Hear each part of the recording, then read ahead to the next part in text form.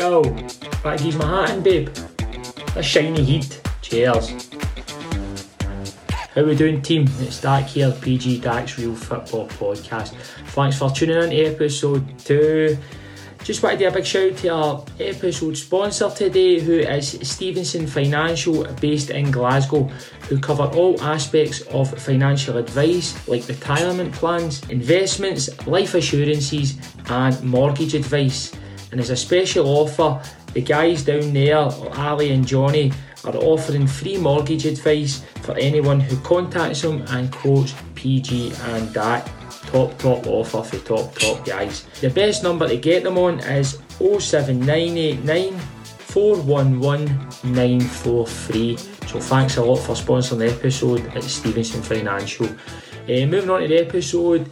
Top episode with two top guys. We've got Mick Kennedy, the gaffer at Darvel, alongside star player Darren Miller. It's going to be a top show. I'm sure you'll enjoy it because I know we did. Take care. Mick, Darren, really appreciate you coming on to speak to us tonight. Thanks for coming, lads. Wasn't Mick and Darren, man. They've got nuggets. Darren Miller. Aaron McKenzie. But the main man's Mick Kennedy. Who's having that voice? Here's one for the Darvel. Right, just as we're about to start, I'll take the news for you, Mick. Right, everybody, Black Rooster. Best place you can get in the world. Get yourself down there, get yourself a wrap meal, a chicken burger, anything you want.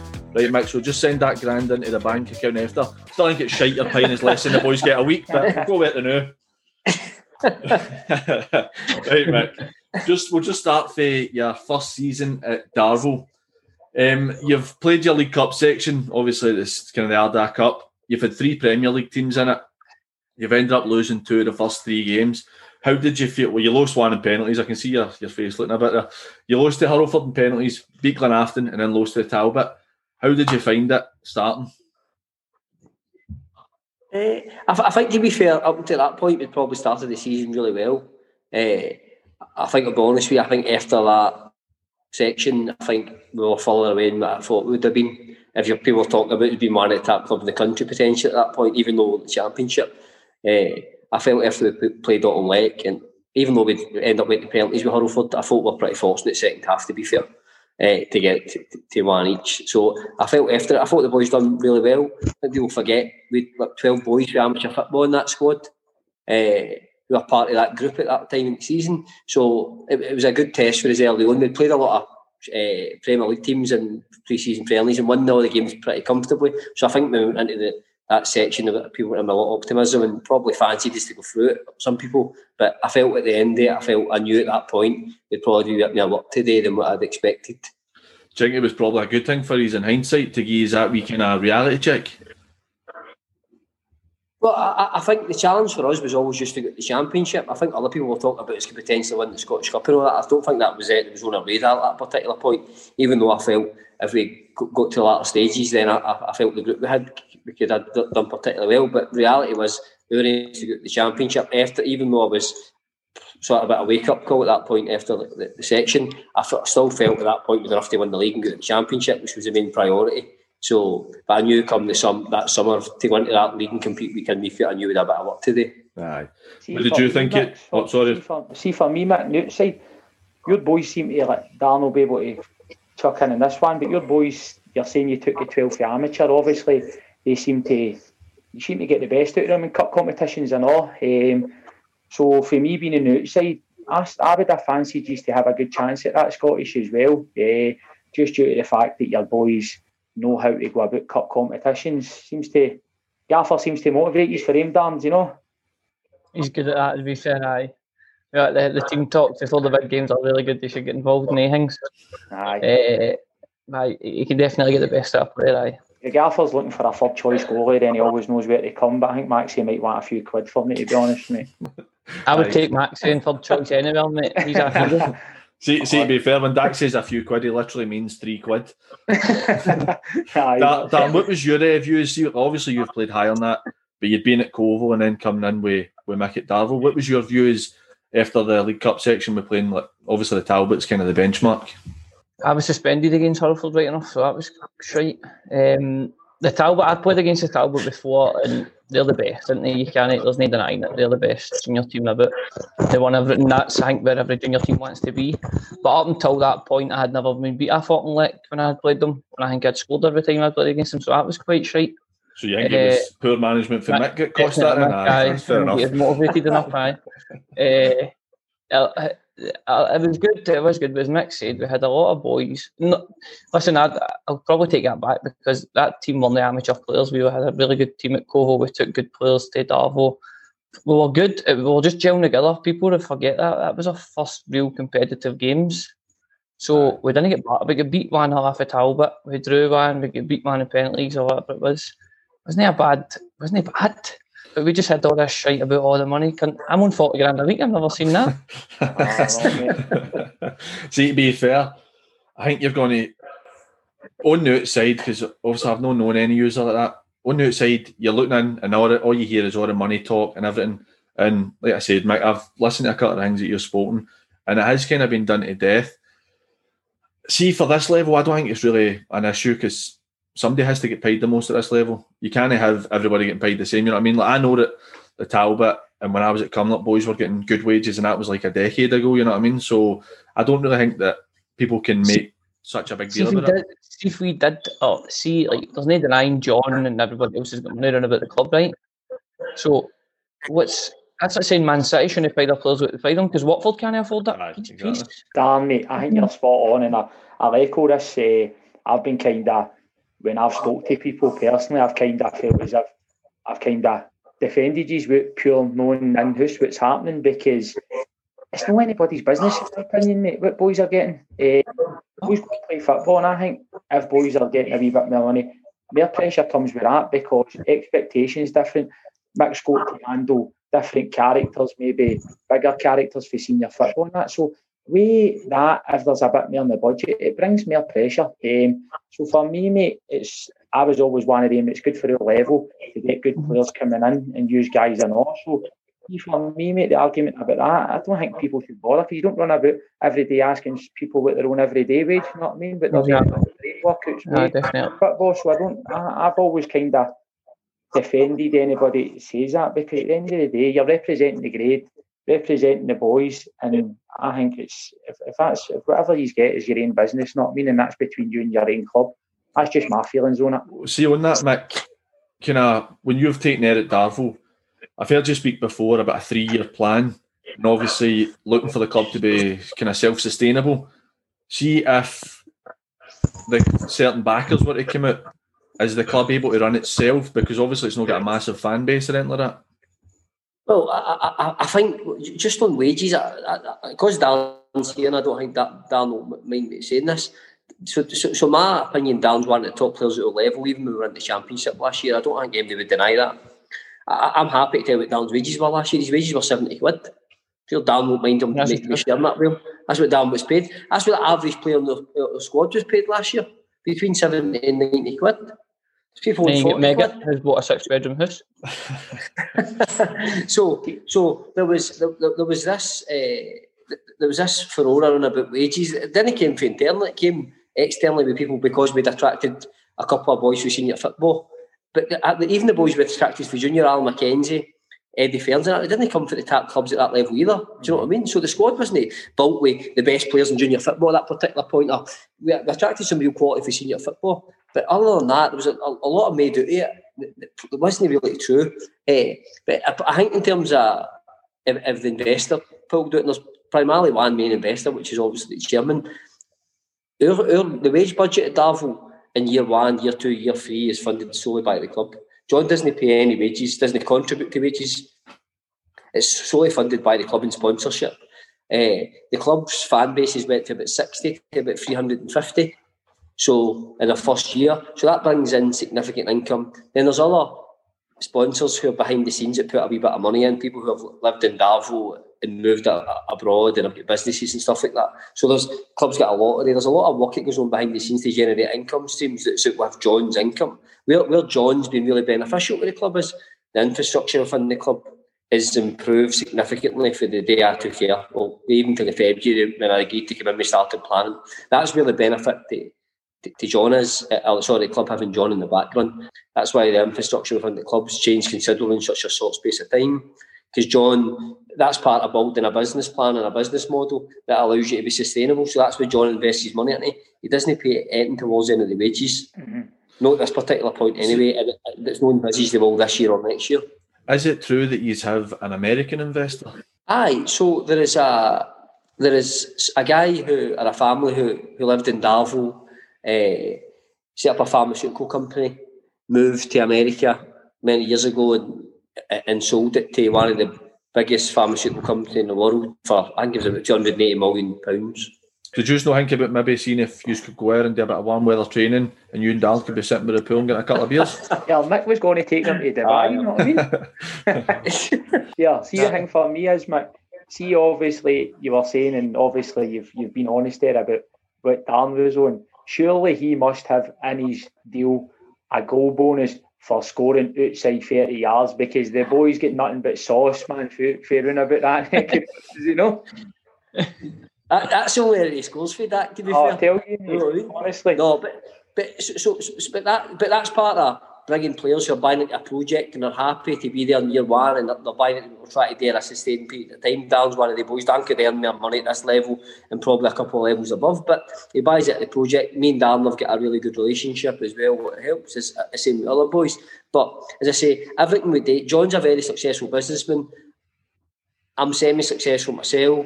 We know how to build brands. We know how to put infrastructure in place. We know how to generate income. And even other directors on the board as well. We've got a bit of business acumen about us. So we understood and understand how to build businesses. And that's what we've done. John had done that before I came in. John's already been there for 4 years before I came in. So there was a plan put in place originally, Paul, which was a three-year plan. And that was all mapped out. See, you mentioned about the increase in supporters. How did you go about increasing? Because obviously, like 50, 60 fans to 350 is a massive jump within one season. Do you think it was partly because you had the new players coming in and there was a bit of excitement? Or were you going to expect that to be sustainable for them to keep coming in their numbers? Yeah, I'm taking notes on this one, because I said last week that your 10 fans that I feel were the best fans in junior football. Max, he's been off his nut and says it's 11, so I've left one of them out. So I'm going to take a note how you get the crowds up, mate. When we sat down, and if you really want to build something that's sustainable, it's not reliant on anybody, or even John putting infrastructure cost in, we had to get people through the gate. So, and that's about then looking at the brand at the club and saying, like, how do you build that? How do you build momentum behind it? How do you build excitement behind it? And how do you get it in the public domain where people talk about it? The first thing we done was we built the changing rooms. That was intentional, because I wanted to create that environment for the players, because the environment for players is important to me, but also we were always aware that if we'd done that, we'd get good publicity in the back here. Then we knew bringing in the quality of players, maybe Darvel, the boys for senior, more so, we knew build momentum, it gets a bit of publicity behind the club, then all of a sudden people start taking interest and they think something's happened, so you capture them initially, then it's down to what you're doing on the park, it determines whether it's there or not. And because the season was successful, then it gradually grew, and eventually we started hitting those figures, which is remarkable. But it was all that's planned out. It was, we talk about this all the time. Even though Darvel, you're in a football environment, it's still a business. You've got customers, you've got competitors. So you've got to create something, which for us is a brand, and that's what Darvel is now. So there's ways of sort of managing that. There's ways of increasing demand, increasing people's opinions on it, increasing people wanting to come and be part of it. And we always felt if we really wanted to make it sustainable, the fans had to feel as if they were driving it, they had to feel it was theirs. And that was a message we put for day one, and then we've gradually built that up. Max, I've seen a few pictures and things on social media. I think that it's testament. I think you've got a group of boys here and it looks as if just me being on the outside, Darren will probably be able to get in this one. Like, I've seen pictures like with the players or with the fans and all that, so I kind of get the feeling that they're having a tight bond with the fans, and it's actually they're feeling maybe appreciating things like the boys getting in and having a pint or that maybe with the fans after the game and stuff like that. So is that the case down there?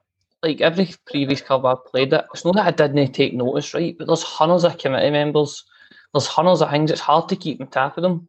see for the day that Mick took him, you don't do that. Everybody's been the exact same way. All the boys could tell you all the committee members' names. They sit down with us after the game, the fans get involved, they all travel up their numbers. They were in the change room one time, we won the Scottish Mind, Mick. It's brilliant. It's good. It's really, really good. And that's just a thing that, see, Colville, if he was still the gaff at Colville, we would all still be there, no doubt about it. It doesn't matter if we could all go and play high level. It's just because you work all week to go and play football. For me, with your pals on a Saturday, enjoy it, win things. But the main thing is enjoy it. I know it sounds daft for fucking all nearly 30, but see, if you don't enjoy it, there's a fucking point in going. And it doesn't matter if you play in the Championship or the SPL. I've shared change-rooms with boys that are wanks. I'd rather just go away and play with my mates, you know what I mean? So it's good that everybody's buying into the one thing. And obviously on the back of that, we're successful because he's got a good team. So everything just bonds in together. That's good. Back onto the first season. You've obviously had the tough kind of section start, and then you've beaten Renfrew in your first game, 4-3. Obviously quite tight, but Renfrew were a bit on the ascendancy at the time as well. See, once you get a couple of games in, you'd beaten Blantyre in the second game as well. Did it kind of, once you started to gauge what the level was like, how did you feel after that? When the season started, we'd lost two of our main centre-halves, so we were a wee bit decimated. And I think if you look at the early games at the start of the season, they were all high scoring. We were conceding goals left, right and centre. We were just lucky with good quality at the tap end of the park or middle to front. And that was just down to simply because with centre-mids playing centre-half, with right-backs playing centre-half. We're really disjointed. We're just going to get a settled squad. And it took us probably to run about, I don't know, end of November to really get a settled group and get a settled team. Some of the players back fit. Then we started to pick up results. We started to play a wee bit better like ourselves. I think in the early games in the league, all the games were extremely tight. We weren't really particularly comfortable in many games because we weren't strong defensively. But after that, then it settled down and I felt then you start to see the quality we've got. Then I felt I was always confident that we'd go on a run, and that's what happened. I think you see for your first 4 games you've lost 10 goals for the season, but like you said, it's obviously you weren't particularly happy with how it was defensively. Later in the season you played Beath in the West and they beat you 3-2. Was that another kind of, because after you had your kind of sticky start with losing goals, you had a good run and then you've lost to Beath. Was that again kind of maybe something just to say we're not quite at a level that we want to be at yet? I get sent off about 20 minutes. There you go, Darren. It's you again, mate. But what's he doing in the club still? I think we were 2-0 down at that point, to be fair, as well. I think the time Darren gets sent off. So you won 1-0 without Darren then? Get out of me. When you're playing the teams in that league, the margins are always tight. I think I say this to the boys all the time. I think if your attitude and your application and your desire isn't right in that league, then I think you get found wanting. I think if you match that and you're hungry, and I think we played Beef in a pre-season friendly and beat them comfortably 3-0. And I think they came down that day with a point to prove. And I just felt the first 10-15 minutes they were really at it. I felt they were coming down to prove a point, and I think they've done that. As the game settled on, I thought we'd get a grip of it. And really in the end up, we were probably unfortunate not to end up for each late on in the game, but you wouldn't deny that Beef deserved to win the tie. But no, I always felt, Paul, even into that game, I always knew it come. Dan will tell you, I'm a planner, so I'm already, once we play Auchinleck and we go through that cup section, I'm already thinking about next summer. I'm away ahead of myself already, so I know all the things, the work that needs to be done. So even when we played Beef, I still knew we had to break up that squad come the summer, probably more so what I thought I had to at the outset. But it was a bit of an eye-opener, but it was just reaffirmed what I already knew, that to go to that tap, we can compete week in, week out, we had to make improvements. You were saying there that you were going to have to go and break the team up. See, for me, how hard, and that's probably testament to how good a manager you must be, because you're having to break up boys that basically gave you so much success in the amateur game and up to the time you were there. So how hard is that as a manager to obviously maybe move on some players that have been with you for probably 5 years or something, 4 or 5 years, and try and move on? I've got a really good relationship with players, so it's probably, I invest a lot of time in them. It's probably one of the most important things for me, managing clubs. So during that time, you're a part of a group and you're on a journey together and you're trying to build something, then you've got really close relationships with them. And also impacts on you end up touching their personal life at times, depending on the environment and the circumstances. So you end up really close to them, sometimes in football and out of football. The reality is, though, when it really comes to the crunch and I need to make tough decisions, then all that really goes out the window, to be fair. It's just the way it needs to be, because ultimately I think as long as you're honest with people, Dak, innit? As long as you're speaking to a player, they come and speak to you, you're speaking to them, as long as the conversation's always led and you're being honest with them, then I think people understand that. I tell players all the time, Dan will tell you every start of the season, it's a journey for this season. Nobody's guaranteed to be here the following year. A lot of that's depending on you and other circumstances. So, but it isn't easy, to be fair. But the good thing is, anybody who's moved on, I still speak to, I still got a relationship with. I'm happy to say that anybody who's ever left the club, maybe at that time they felt I've let them down, or maybe no made the right decision, and maybe there's a wee bit of strained relationship for a couple of weeks. But when things settle back down at a bit of normality, then I've always had strong relationships with people after that. So. See, when you've lost the games to like the Talbot and Bede and that, obviously there's a lot of people that are possibly jealous of the situation, think that you have all this money and are quite happy for you to lose. Does that make you feel like you've got a point to prove? Because coming from amateur where Colville, to be honest, just completely dominated, see within you, it's got to be maybe bother you on how it feels with the fact that you feel like you've got a point to prove. I never felt with it to prove. For me, it was about getting into that level of football and trying to imprint my philosophy, how I play football, the environment I create, the culture I create, how I make sure that I stick to the beliefs and I don't get drawn away from that. Because I think you can. I think people were running about me were saying, listen, you need to go more direct. You're playing too much football, you're building to the back too much, parts are not good enough. You've got all these people trying to give you advice and opinions. And I think it's just important that you stick to your beliefs and stick to how I believe I should run a club, how I should run a changing room. Then ultimately, if that brings success, then it does. But I don't think I'm getting to prove. I think other people probably think that, because I think there's this perception that this guy coming for amateur football, he's come in here, he's got a pot of gold, and he thinks it's going to be easier. They think it's going to be easy. I don't think that's the case. I think we work hard as a club, as our coaching staff, management team, players. We probably work hard as anybody does in the country to make sure we bring the club and the fans success. But I don't feel like I've got anything to prove to anybody, because the reality is, out with the club, I really don't give a fuck what anybody thinks about us anyway. So ultimately, that's it. See, Colville, we were hated the most because we were the best. That's the truth. I managed at Bridgewater Amateurs. I fucking hated you, as I know. So, but the thing is, we were arrogant about it. Not that we were arrogant, but if we were getting beat 3-0, I think every player would think we're going to win 4-3. We were good. So we all had this thing. It's different with Darvel. We're by no means the best team. For fuck's sake, we've not won it. We've won a league, get a championship. That's it. But people have got this perception of money and you're not allowed to do this and sort of shit. So it's completely different, I think. But the hate is still there. That's fair enough. See, on the league, obviously it had to be kind of decided in the way it was. Whatever your beliefs are on it, it's kind of shite, whether it be with Celtic winning the league or Auchinleck winning it, coming for third. You said a bit of a rivalry. Yeah, Johnston Borough, mate, they were fifth in the league and they won it. Aye, but Johnston Borough had won about fucking 10 games. They were still to play us again. They had, you had a bit of rivalry with Blantyre. As I said, you'd beaten them earlier in the season, where you beat them twice.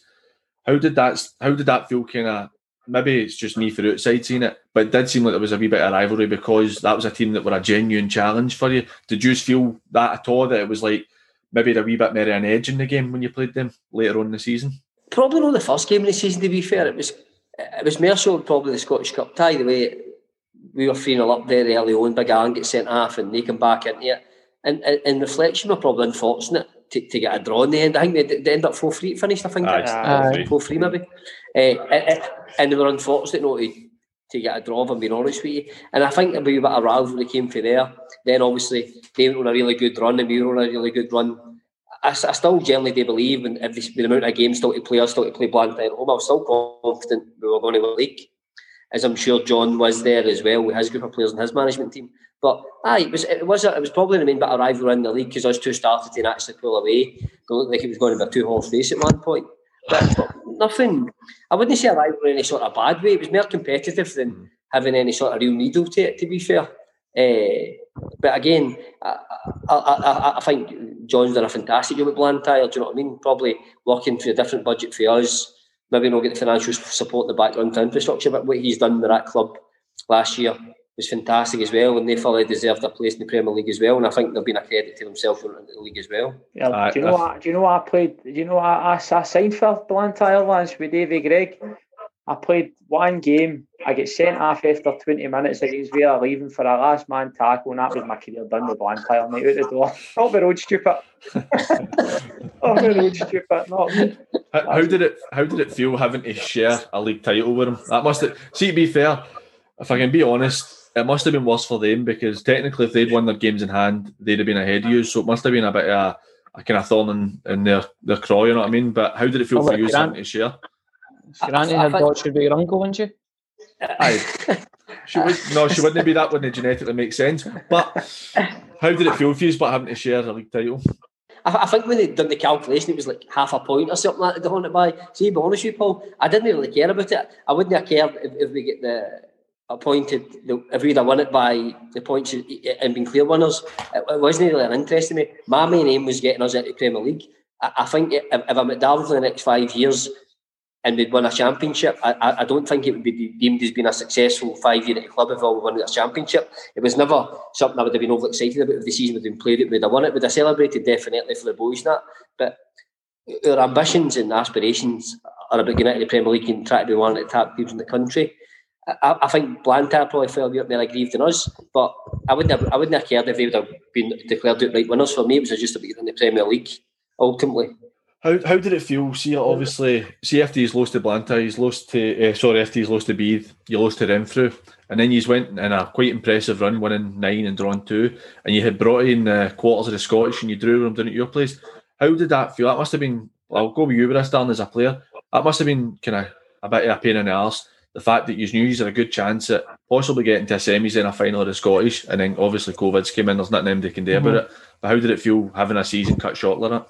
After a while, everybody talks about the Scottish Cup and that, but after a while we started to think, fuck, we're in here, we've got a good chance.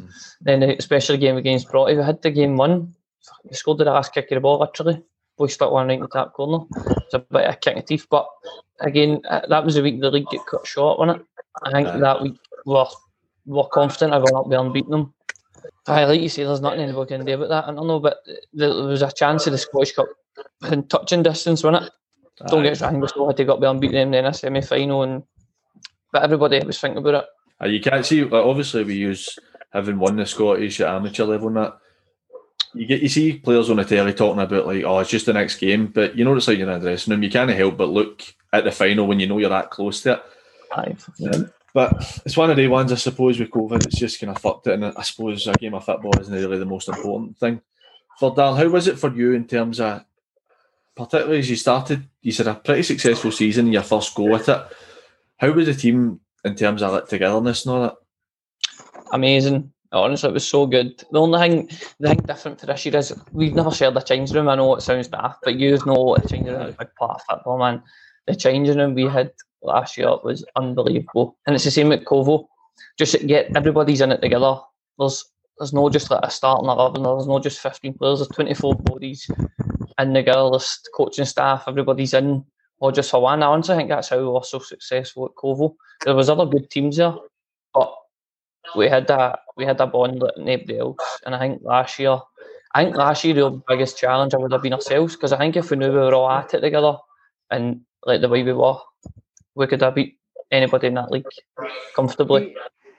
See, on what you're saying, Darren, mate, I always get that, mate. Like, see that kind of, like, I know this isn't like putting it down, but a kind of scheme team mentality. I've played in a couple myself where everybody's pals and somebody's known the team. They're not going to rat like the pram. They're thinking about the bigger picture and all that. And I do get that.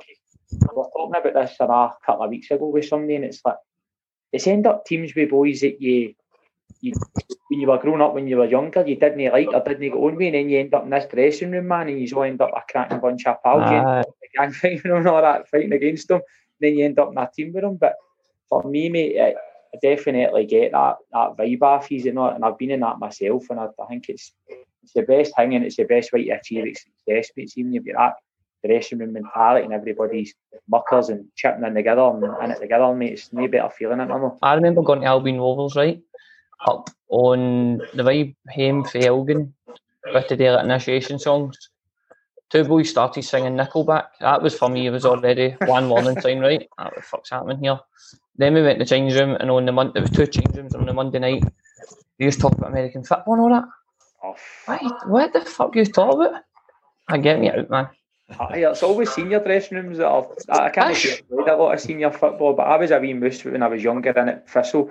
But then see the other ones, all the dressing rooms were brilliant because I was at the centre of it, mate, half the time. Well, who's the one of the Darvel boys? Who's good for a laugh and who's, because you've always got a token of date in the team, I know. Mick, you can jump in with us, I know. Who is the simpleton in the team? Xander's the funniest, 100%. I hear good stories about Xander, mate. I heard he's some laugh. I don't know him personally, but I heard he's top draw. He's amazing, man. He's a special guy, Xander. He's amazing. I don't mean a funny or a humorous way. I mean, he's genuinely a special guy. He's a very good goalkeeping coach as well. He's exceptional, but he's a very, very, very good guy. He's one of the nicest guys you ever meet. But I think part of what we try and do at the club or any club that I'm at is that it's important that when you're bringing people into it, that they're fundamentally good people before they're football players. And I think that's what we always try and do. We invest a lot of time in finding out about people's backgrounds and names, personalities and individuals. We're very cautious of how we bring into the environment because, as Darren says, I know you hear people talk about this and they say, oh, families and all that, but I mean, it generally has to be that. I wouldn't have an environment that isn't that. So it's important that everybody's in it together. It's hard and all because players are naturally selfish. Fundamentally, you want to play every week. But Dan will tell the boys all the time, the least important person in the changing room is actually you yourself. So if you come into the changing room and go, listen, I'm the least important person, then if you come in under that umbrella, under that opinion, then the reality is then we can all move forward together. But if you want to all be about you and you're the most important person, then the reality is you're in the wrong changing room, and people who come in with that attitude come and go very, very quickly, irrespective of their qualities as football players. What's the boys flinging about? What's the pranks? What's the daftness they're up to in there? Mate, they're just banting everywhere. Somebody talks and Andy the goalie, man. Poor Andy talks and everything. Big Xander, shut your fucking mouth. Didn't just say anything, know what I mean? Good, but the boys are brilliant. Everybody cops it, that's the thing. Everybody cops it. But there's no daft wee pranks kicking about or anything, man. No, but I'm going to tell you a belter. I would like that. Right, we all played at Colville, right? After every Wednesday, we used to go to the shop and it was like an Indians and a Chinese joined up together, right? But then it's fucking freezing, right? It's about -4. So there's 4 motors put up, mixed motor, Huck, Boyack, Kenny. So there's Kenny, wee Chrissy, Craig, Tam Murray. There's about 3 families in this shop, right? So it's rammed. And Mick's like, I'll get it. Don't worry about his vans. So we're like shouting chips and curry, fucking pizza or something, blah, blah, blah. So he's sitting with his hands up on the desk, reading the menu. Because he goes back, he's got a video this, so I'm going to do it. So this wee lass over Dan or that, man, and everybody sort of like, what's going on here? Wee Chrissy walks up, scants Mick right on his ankles. He's not got boxers on. Fuck off. So he gets on there and he feels it and goes like that. And you can see the woman just looking. He's got, you bastards. But it's brilliant, man, honestly. Some buzz. So good. Yeah, CV Tommy Murray played with you at Colville. But does he stay in a house bigger than yours, mate? Because I text him about coming to Ashfield, right? And he goes, mate, I'm doing a wee job in my house. Mate, that was fucking 3 months ago, mate. How big's his fucking house? I'm still in an oven, mate. He's still in an oven. Oh my days. Brilliant, mate. I love that stuff, scanting the gaffer, man. Unbelievable. It's funny that the only person you mentioned in that story that isn't actually at Darvel is Chrissy Craig. I know. No, Tam Murray. You can hang me a couple of them. See one hang on that. That reminds me of one with me. I'm going to throw a quick one in. See when I was at Rock, me, Davy Gregg was the manager, Darren and Mick. You don't know Davy, I probably would imagine. You'd have Davy Gregg. Just cause the day was scanting, but we were all getting a drink. It was the last day of the season. I think it was Yoker were still to play games in Holland, and the gaffer thought we would fucking get promoted. So we're all behaving in the Rock, and then we were out in the park. Wee Davy stripped into a pair of pants, mate. You hadn't seen these wee briefs he had on, right? The worst pants you'd ever see. He started stripping into his pants. Dean Klingsman's on the park, thought we were promoted. 2 games later, we missed out on a point, man. Fucking terrible. Oh, what was brilliant. Mick got another one last year, didn't he, Mick? I think we were in the times room. I've always got sweeties every session in my pocket. Like even when we're playing things, I've always munched this way. And he said something funny, and I went, I didn't say anything about his footy. He's like, I ain't the way to talk. It's fucking garlic sweeties with Tam's reports. Mate, I seen that on Twitter, mate. You put that video up. Aye, brilliant, man.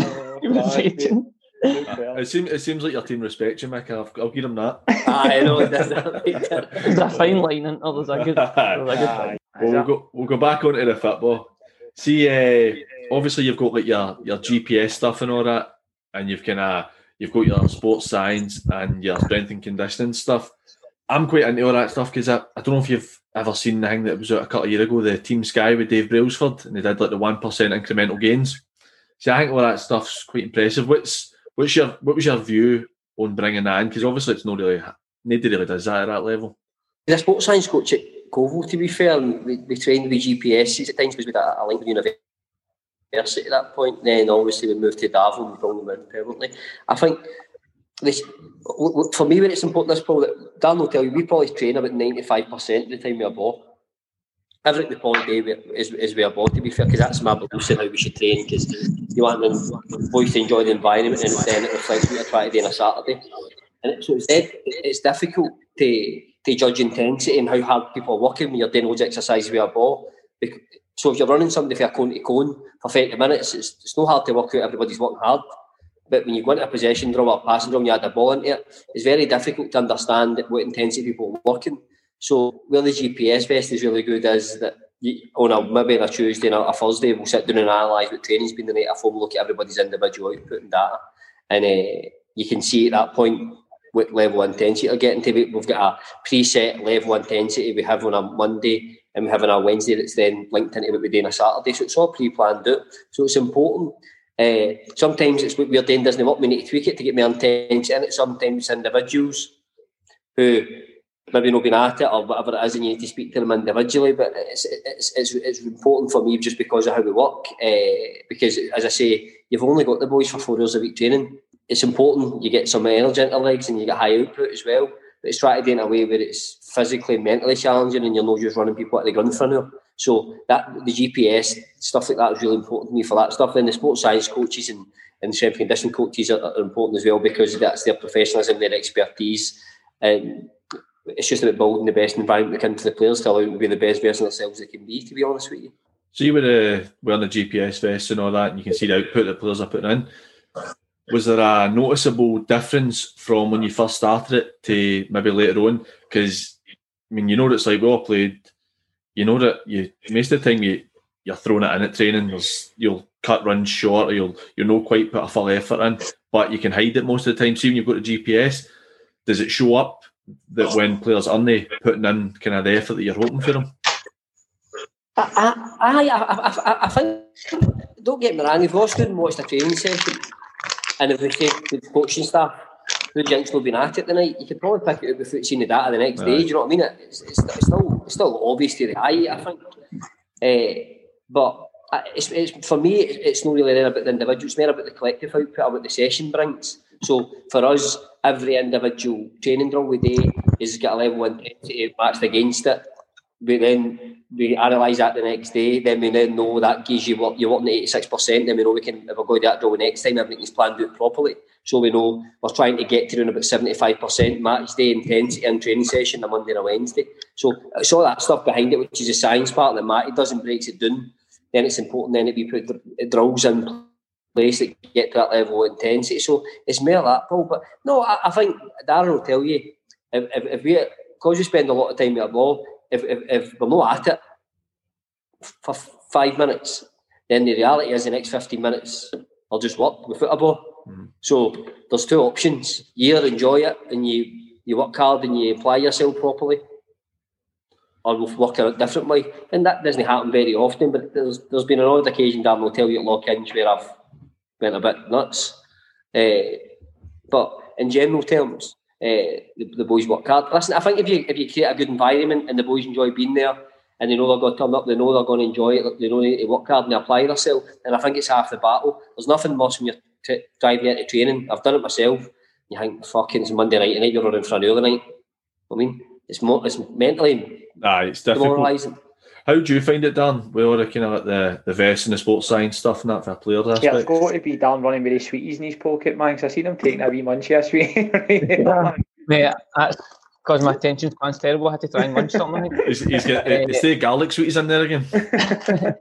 They're good, mate. They've got their ups and downs, like you say, but I think with the team there's a couple of ways that maybe sometimes, like me so last year, to be fair, me and Kenny would always be like looking at each other as if want to fuck.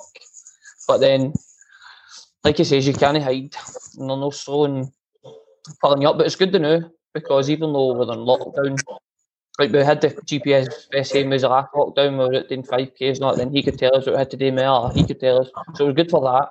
There wasn't any hiding place. And I think that shows when we went back, we were fitter, we were stronger. It was good. It was good in that way. And like you say, you want to be the best, ain't you? So if it takes wearing a GPS vest to train harder or be stronger or whatever, if it is sharper, then that's what's going to happen. We'll see on you're saying you did it. Sorry, mate, on you go.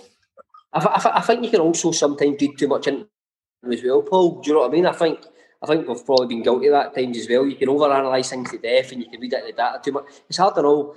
Maybe Darren's had a bad day at work, or maybe not a good night's sleep the night before, and you turn up and you're lethargic and you're no at it. Do you know what I mean? Listen, the boys have got jobs and personal lives and all that, so it's hard as well. So you need to sometimes take all the things into consideration. Sometimes it isn't just black and white. And I think there's been times where we've probably looked at it like that and we've probably read into it far too much at times. You're not batting them onto goalies, Mick, are you? You're not wasting them on goalies, are you? No, the goalies get them as well. The goalies are lazy bastards. See when I said third choice goalie, Mick, just rap back me. I'm not running about a GPS zone, man. Chris doesn't need to wear anything, Mick. Don't know, he's golden boy. Oh, is he? He's the best, Batman. Never here. Goalies are never the gaffer's golden boy, or not? No, he is, mate.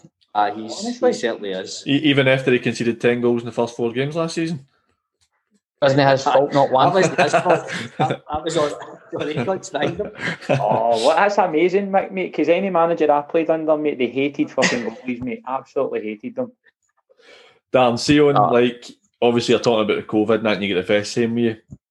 I spoke to Jamie earlier. How he said he's kind of like they tailored individual plans for you, isn't that? How did you find having to work through the individual plans? Mate, I can go a run, no worries. Like, some other things I would struggle with, see like doing burpees and all that. I'm the skinniest guy in the world, man. I know it's not about getting all big and strong and all that, but that shit doesn't do anything for me. So I would rather just put them on and run. I'll go and fucking play football myself or something, but I struggle with stuff like that. But recently I've been going to like a PT, and it's been good. It's been enjoyable.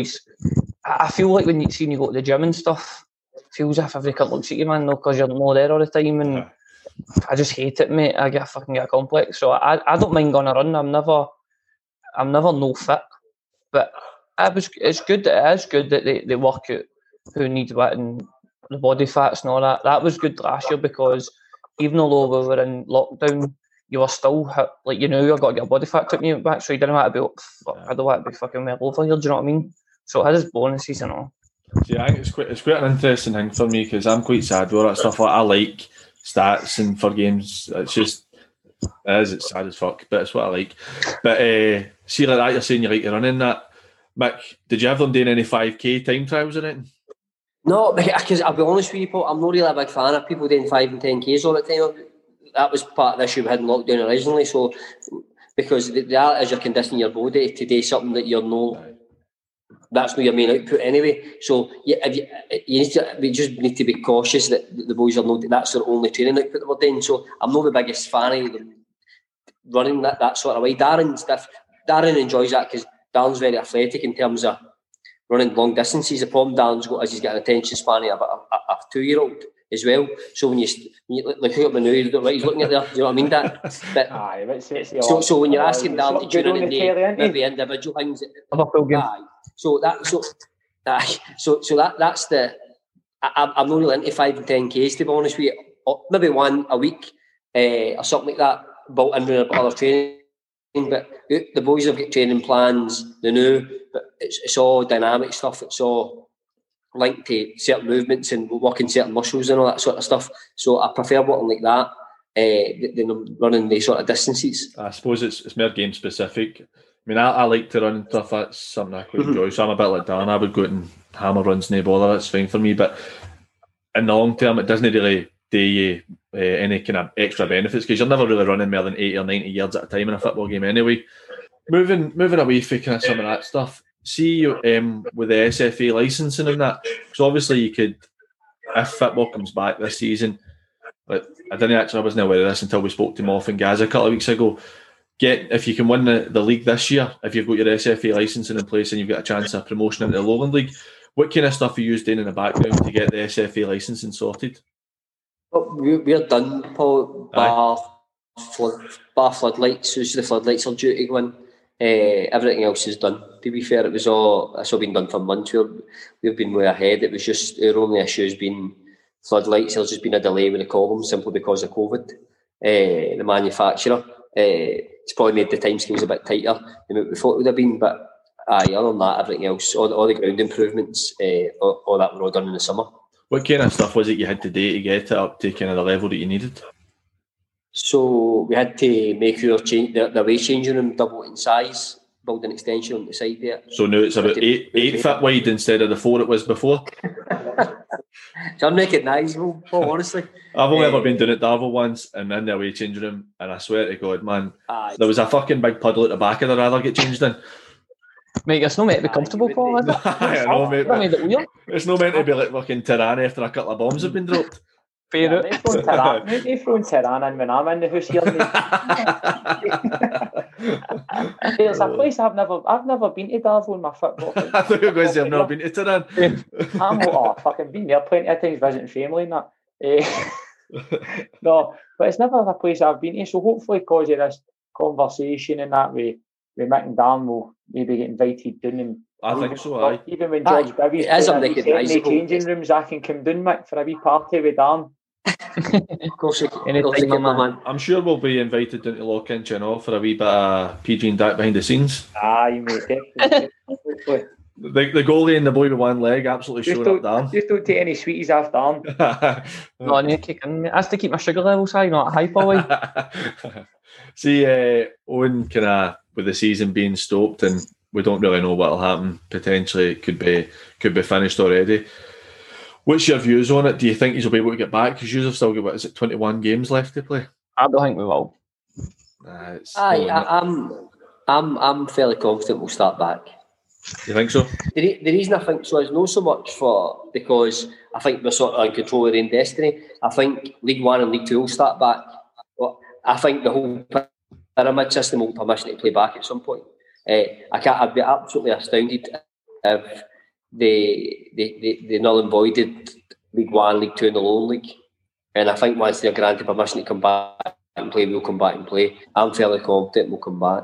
And people I speak to are fairly confident as well.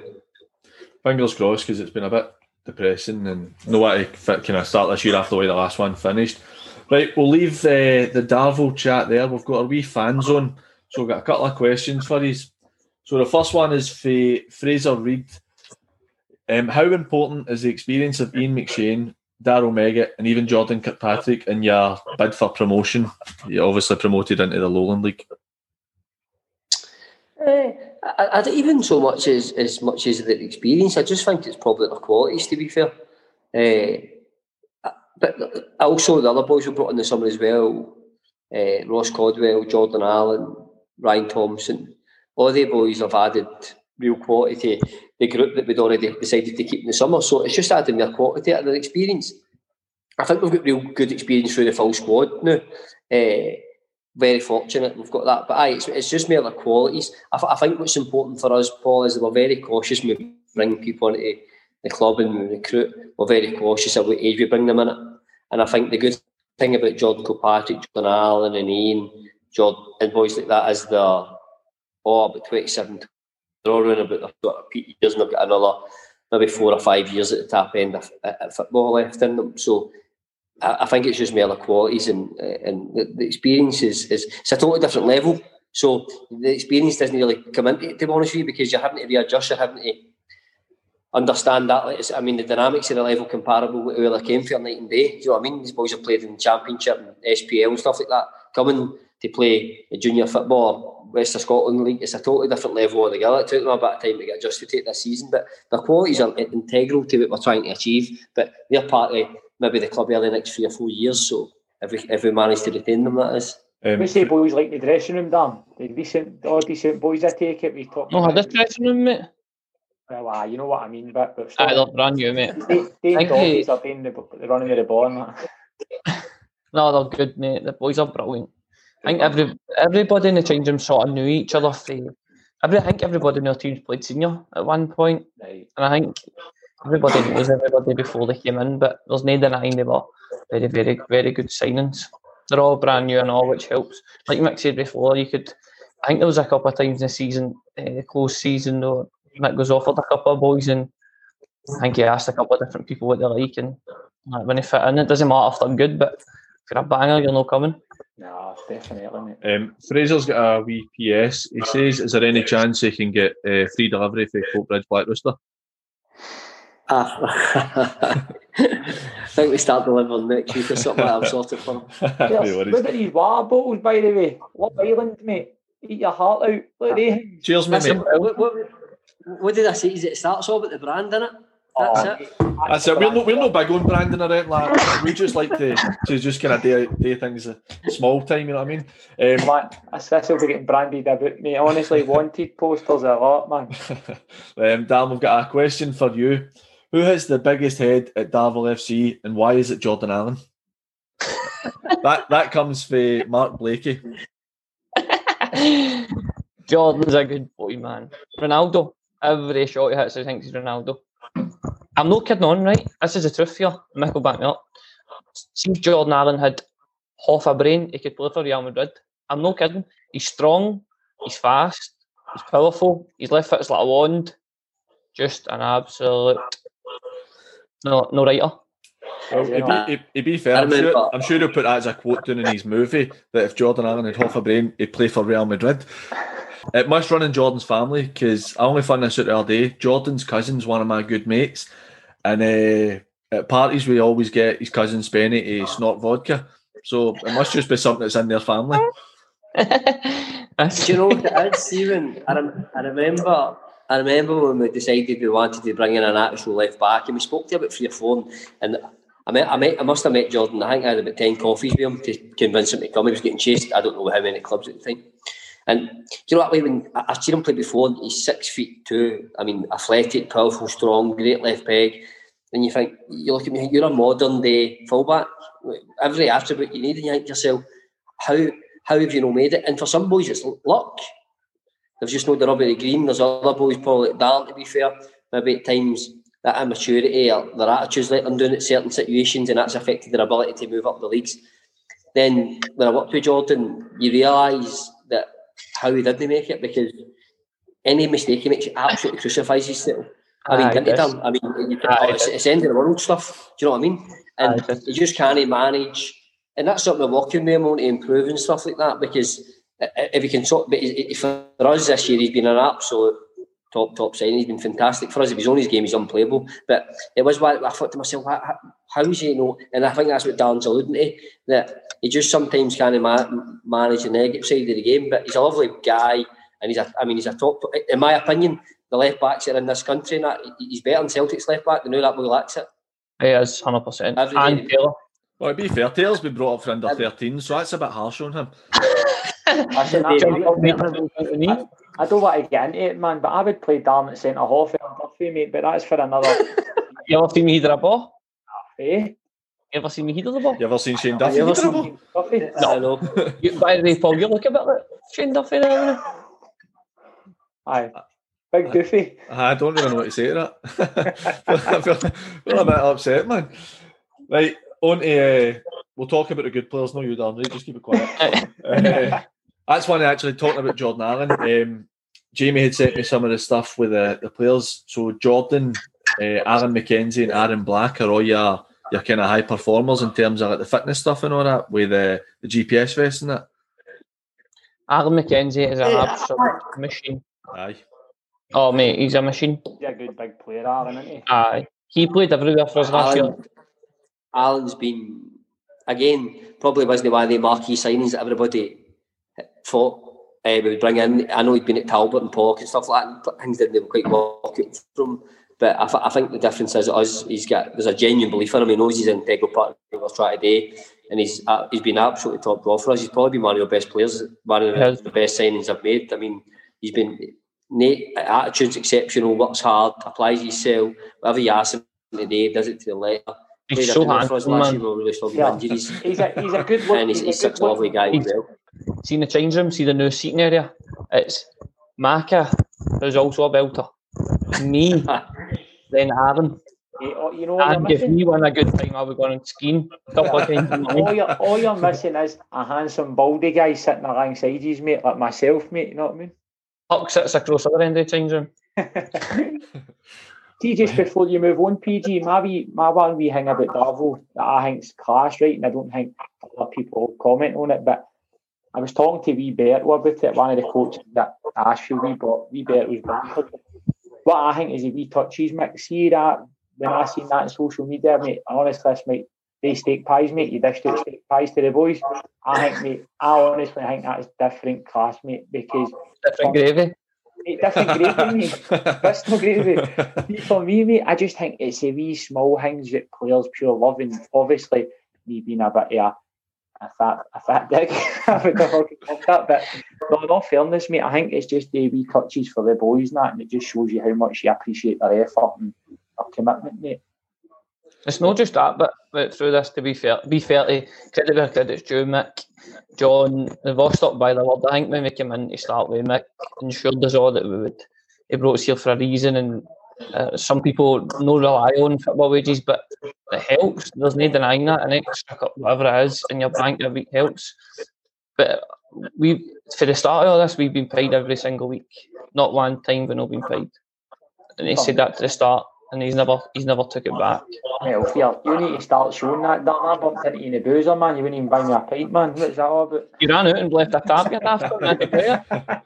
Right, that's the end of the fan zone, because you don't really have many fans, so we didn't get many questions. So we'll move on to your time at Colville now, Mick. So the big question is, Dan, did you get paid merit at Colville or Darvel? See, that's another thing, right? We used to live up to it, but there was some, and I remember who was it where they get Bannockburn or something, and the guy's like, mate, I took a fucking corner, and he's like, that's £100 a week gets you. I was like, I wouldn't get my bed for £100 a week, mate. Little the team I went, this is for Darvel for 70. There was other things that Colville was the exact same way Darvel was. There's nothing changed apart from get a pie. That's it. The boys at Colville could easily. Chrissy Craig is by far the best football player I've seen with the body feet. We can't get the end. You had every player in that team. Hackey's the best player I've ever played with. That's just thing. You've got Big McD. Every Colville player could have went away. But you've got a changing room that everybody's like a brother to each other. You've got the best of gear. You've got sports scientists. You've got the best trackies. I know it sounds daft, but it's the wee things that I really look for, doesn't it? You've got a good pub to go to after the game. You get fucking everything's the best. You've got the best players, the best gaffer, the best. Everything was the best. That was how Colville was good, because there was a genuine belief that we were never going to get beat, and even if we were getting beat, we would come back. I think in my time at Colville, we won four trebles, Mick. Is that right? No, there's no 4 trebles in a row. Is that right? No, 3 trebles. I've got, based off of what I've got, I could be wrong, right? I've got he's winning the Scottish 3 times. Oh, sorry, the Scottish 3 times. It's 4 trebles. It's definitely 4 trebles. Next one at Colville, 100%. You've got the Scottish 3 times, the Foster's Premier 4, the West once, the M&M Trophy once, and the Bunbury Cup once. And the Cinema Cup or something like that, Mick, didn't we? Aye, but that's a turn up and get it. Right, so on the to be fair, actually with the pay, right, because see with Colville, you're never going to be able to convince that many people. The only thing I would say is I worked with Andy McGowan that you got for Bannockburn, and Big Andy always said to me, "What do you think about him, Mick? Let's talk about it now, mate." Well, he always said to me before he said, he always said to me that we never got paid. He always was a bit of a liar. But what were you going to say, Mick? Do you know something about it? Listen, I think football's a very small world. So, and I say this about people when they talk about us paying ridiculous sums of money just now. Like, we've spoke to players in the summer, and last year we didn't get, for whatever circumstances, whether it was environment, they didn't want to come, or we weren't paying them enough money. So I think when I talk openly and publicly about money, then I would be setting myself up for a fall if there was people out there who could contradict me. And when we were at Colville, there was probably 5 or 6 players at my time that I tried to sign me up for our biggest competitors at that time, St Pat's or a Bannockburn and a Hairstains, and we didn't get them for one reason or another. And I'm sure if I'd sat on a table and offered the boys money, they'd have happily flung us under a bus because we were the best team in the country at that point. They decided not to come. There's games where the players have followed the players that I had at Colville and all that stuff. Not one person could ever say that I offered them money to play football at Colville Park or ordered a pie them. And see them, they could stand up and say that, I would chuck football to do. So it was never the truth. Just for anybody listening to this, for anybody listening to this on the podcast, Darren just stood up there and tried to call Mick a liar. But I spoke to, because obviously it's difficult to get too much about your time as a player in terms of like on the internet and that, because amateurs it's not really great getting in. I spoke to my good mate Alan Russell the day. I think you played with Alan at the district team. I maybe played against him a few times. But Alan was telling us that you were quite a tidy sweeper. And he also told me that you lost 4 Scottish Cup finals in a row as a player. Mick, you get any pictures of you playing it? I was trying to dig out some pictures of you playing. What's that you've got done? Pat Nevin there. Look at him. For God's sake, Mick, you look fucking terrible there.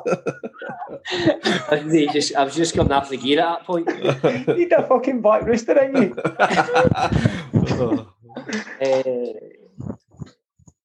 No, Mick, on you go. But you're kind of, because obviously it was a drum. I went and had a wee look online. So it was the drum. You lost the first one, Drum United, and then you've lost 3 in a row with Colville, was it?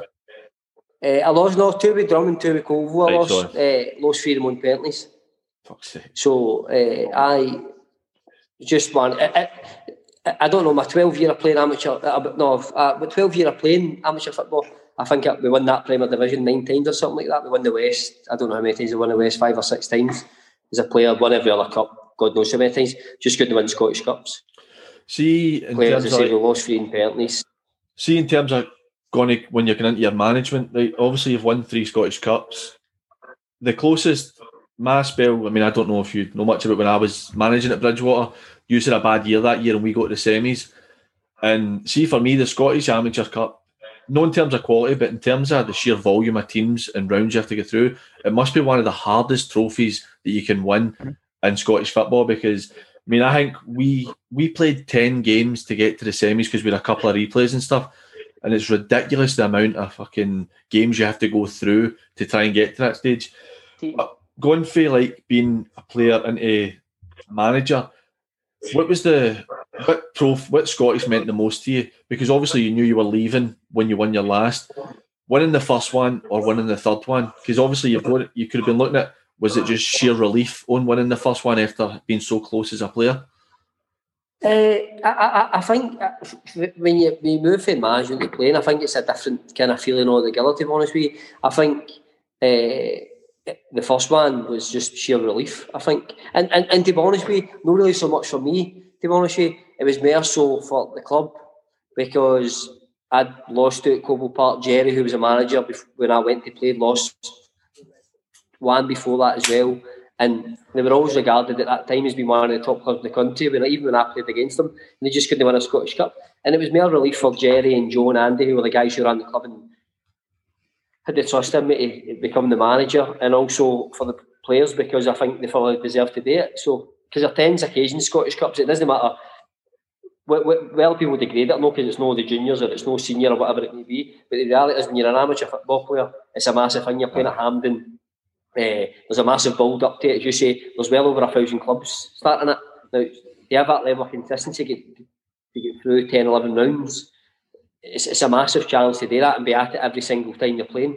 So it was more a sense of relief, to be honest with you. And also the joys there are finally winning one when you've been through the back end of 4 and as a player and no managed to get out of the line.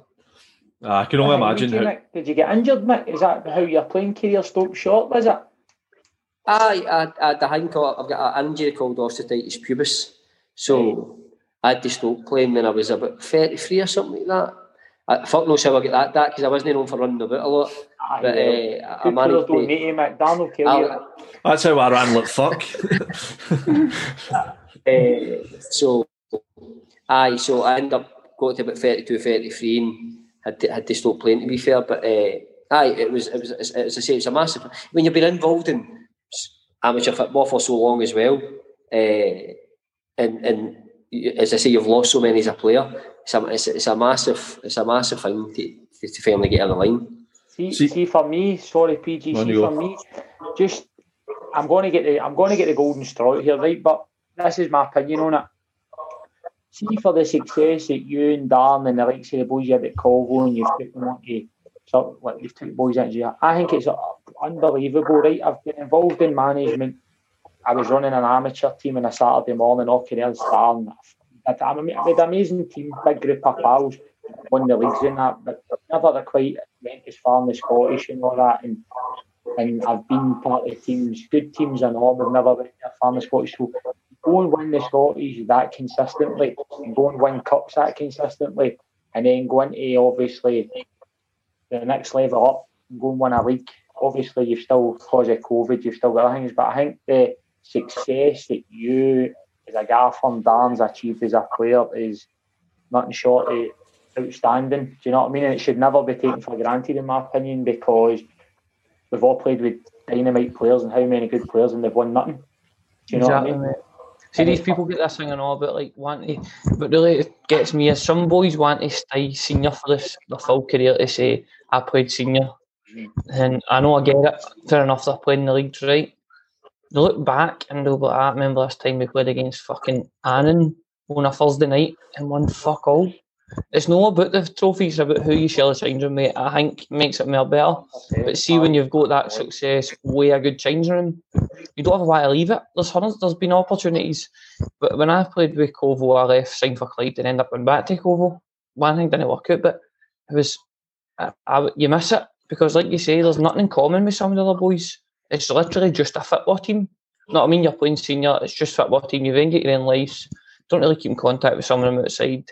Things have changed now, also group chats and all that, but it's definitely about the successes. Brilliant. It could be fucking 5-a-side. See if you win trophies with your pals, you're not going to fucking, you know. See, to be honest, I think you make a good point, Dan.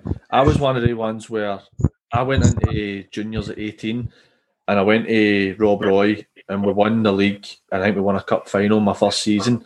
And I kind of had a decent wee spell for the first couple of years. And then through injuries and no being as good as maybe I thought I was, I started dropping down levels. And I thought, no, I'm not going amateur, I'm staying junior. I think there's something to be said for it. Like, I got quite fortunate. I had a wee spell at the Port for 3 years where I best I've enjoyed my football. I loved it. Mm-hmm. But when I was 27, I ended up going and playing with Bridgewater because it was all boys Ferskin, and that's where I'm from. Mm-hmm. And I won a league title, and it was just like a different kind of level of togetherness that I hadn't experienced in a long time. And I kind of, when I became manager there, I started trying to sell that to players, like, because I was trying to get boys for the bottom level at the juniors to come, because I thought that we were run better in terms of like the way you said it at Colville. We had a great committee where we had fucking all the boys had 2 training gears, you had your trackies, you had bags.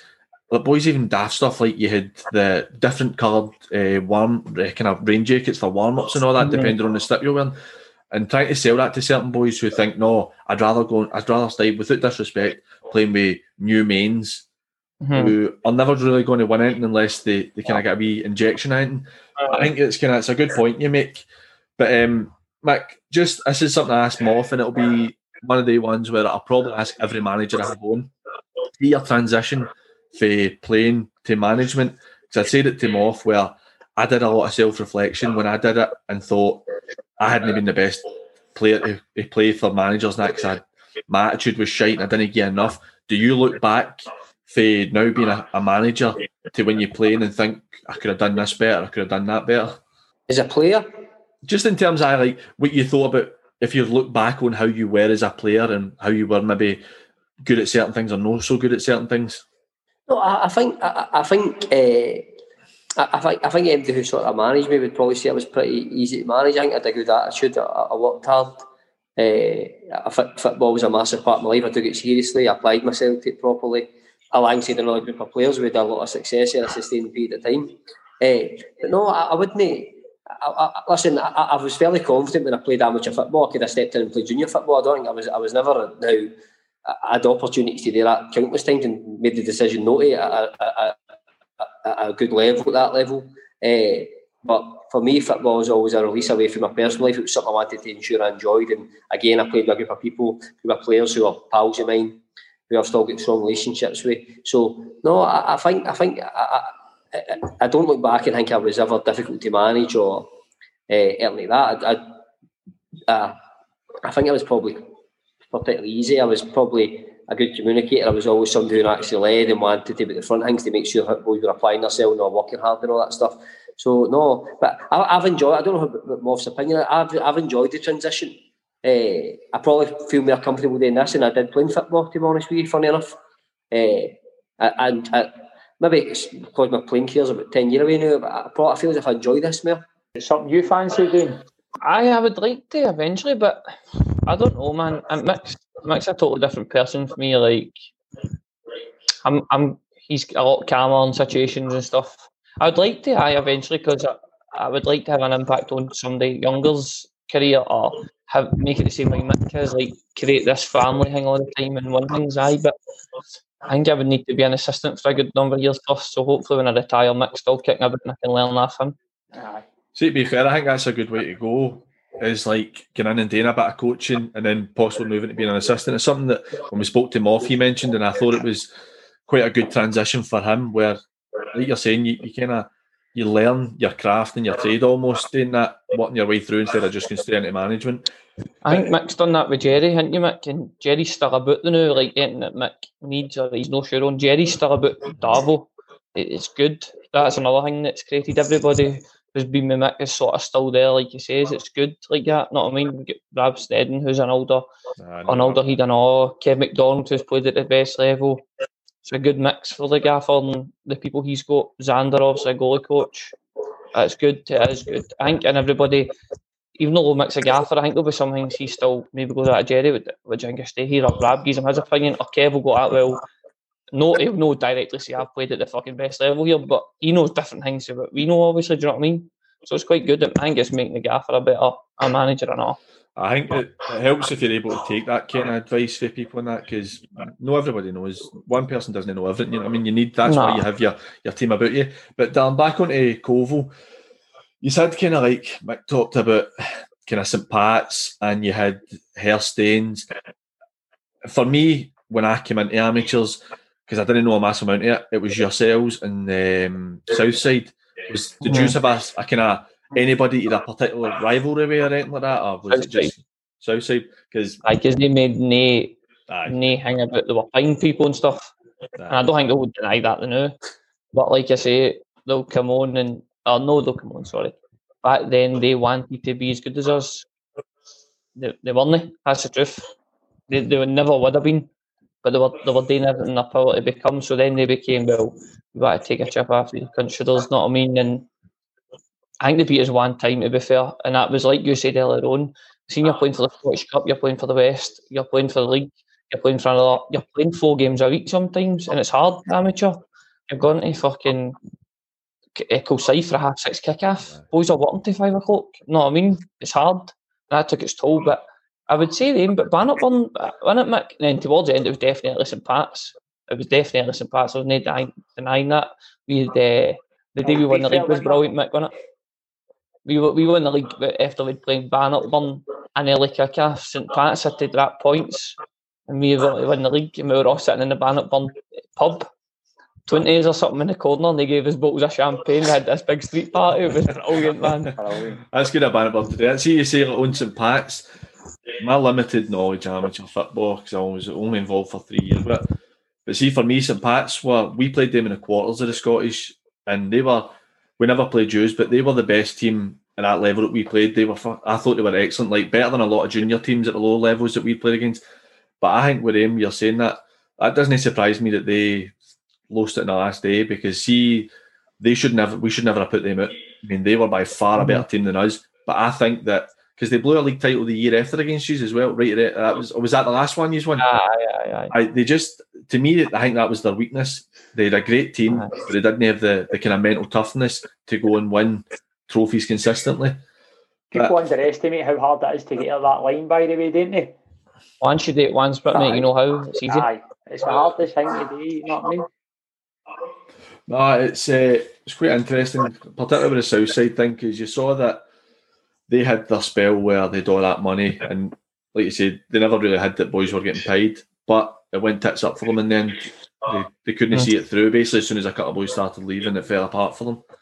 But that's the thing. But you've got players that are there for the wrong reasons. You've got players there because they're getting paid and they're wanting a wage. If somebody was to say to me, if I was to be Colville and somebody to go, why can play amateur, mate? You've got, like you say, Bridgewater or somebody else got Southside there £100 a week. I said, I'll see you on Monday at training then. You know what I mean? But when you've got people there all day and buying into the one thing, you're there for the right reasons, innit? And it means more. Definitely makes a difference. We're going to be finishing up soon, but Mick, you still playing the now? Is it Easter Craig's 35s you're playing with when they're back? Aye, 35s. I will go back now. I don't know because we've had such a sustained break. But 35s odd time if there's a body short, I'll try and get on. I can still run. Have you seen Mick play football, by the way? I haven't. He's fucking very, very, very good. Max says he's a good player, mate. Yeah, very good. But he's too calm for my look my hairline now, right? I would have no hair, play my complete no hair. I take fucking Cruyff turns in the 6-yard box and all that. See if you're not trying to beg somebody. I don't want to give you the fear down, mate, but that's how my hairline started, mate. Look at that thing, mate. It's fucking... You know what I've took this, mate, because people were slagging me because they shine on my head, mate. So just in case it was getting a bit too much for people, mate, I'll do the rest of the show on this, mate. Right? Fuck's sake. Oh, you look like Blondie. Fucking mate, I look like a big belter. I maybe get a seat in the dressing room next to Dan now. Right. Right, well, I think we'll finish it on that. Mick, Darren, I honestly really appreciate you taking your time to speak to us. It's been excellent, and hopefully, because my attitude has changed after watching you on something else, Mick, on the money stuff, where you seem sincere enough that I bought it. So I'd imagine more people, if they listen to this, you maybe not get quite as much stick, but saying that, the internet's not really out in Ayrshire yet, so they'll probably not be able to see this, so you'll probably still get stick down there. But honestly, guys, really, really appreciate you taking the time to speak to us. And see, for me, lads, the two of you are top guys, man, and you are doing good stuff. Just keep it going, and appreciate your time tonight as well, man. It's been absolutely first class. Thank you. Thanks a lot, lads. Hopefully we'll have you on when we're hopefully getting into the studio when all this stops, so we'll get you in that. Yeah, last thing is worth celebrating. This is probably the only podcast that's in goal that we've done, mate. So it's another wee one ticked off for you, Mick. Easy for you. Brilliant, lads. Thanks a lot. Cheers. Right, cheers, Take care, lads. Thank you. Thanks, lads. Bye.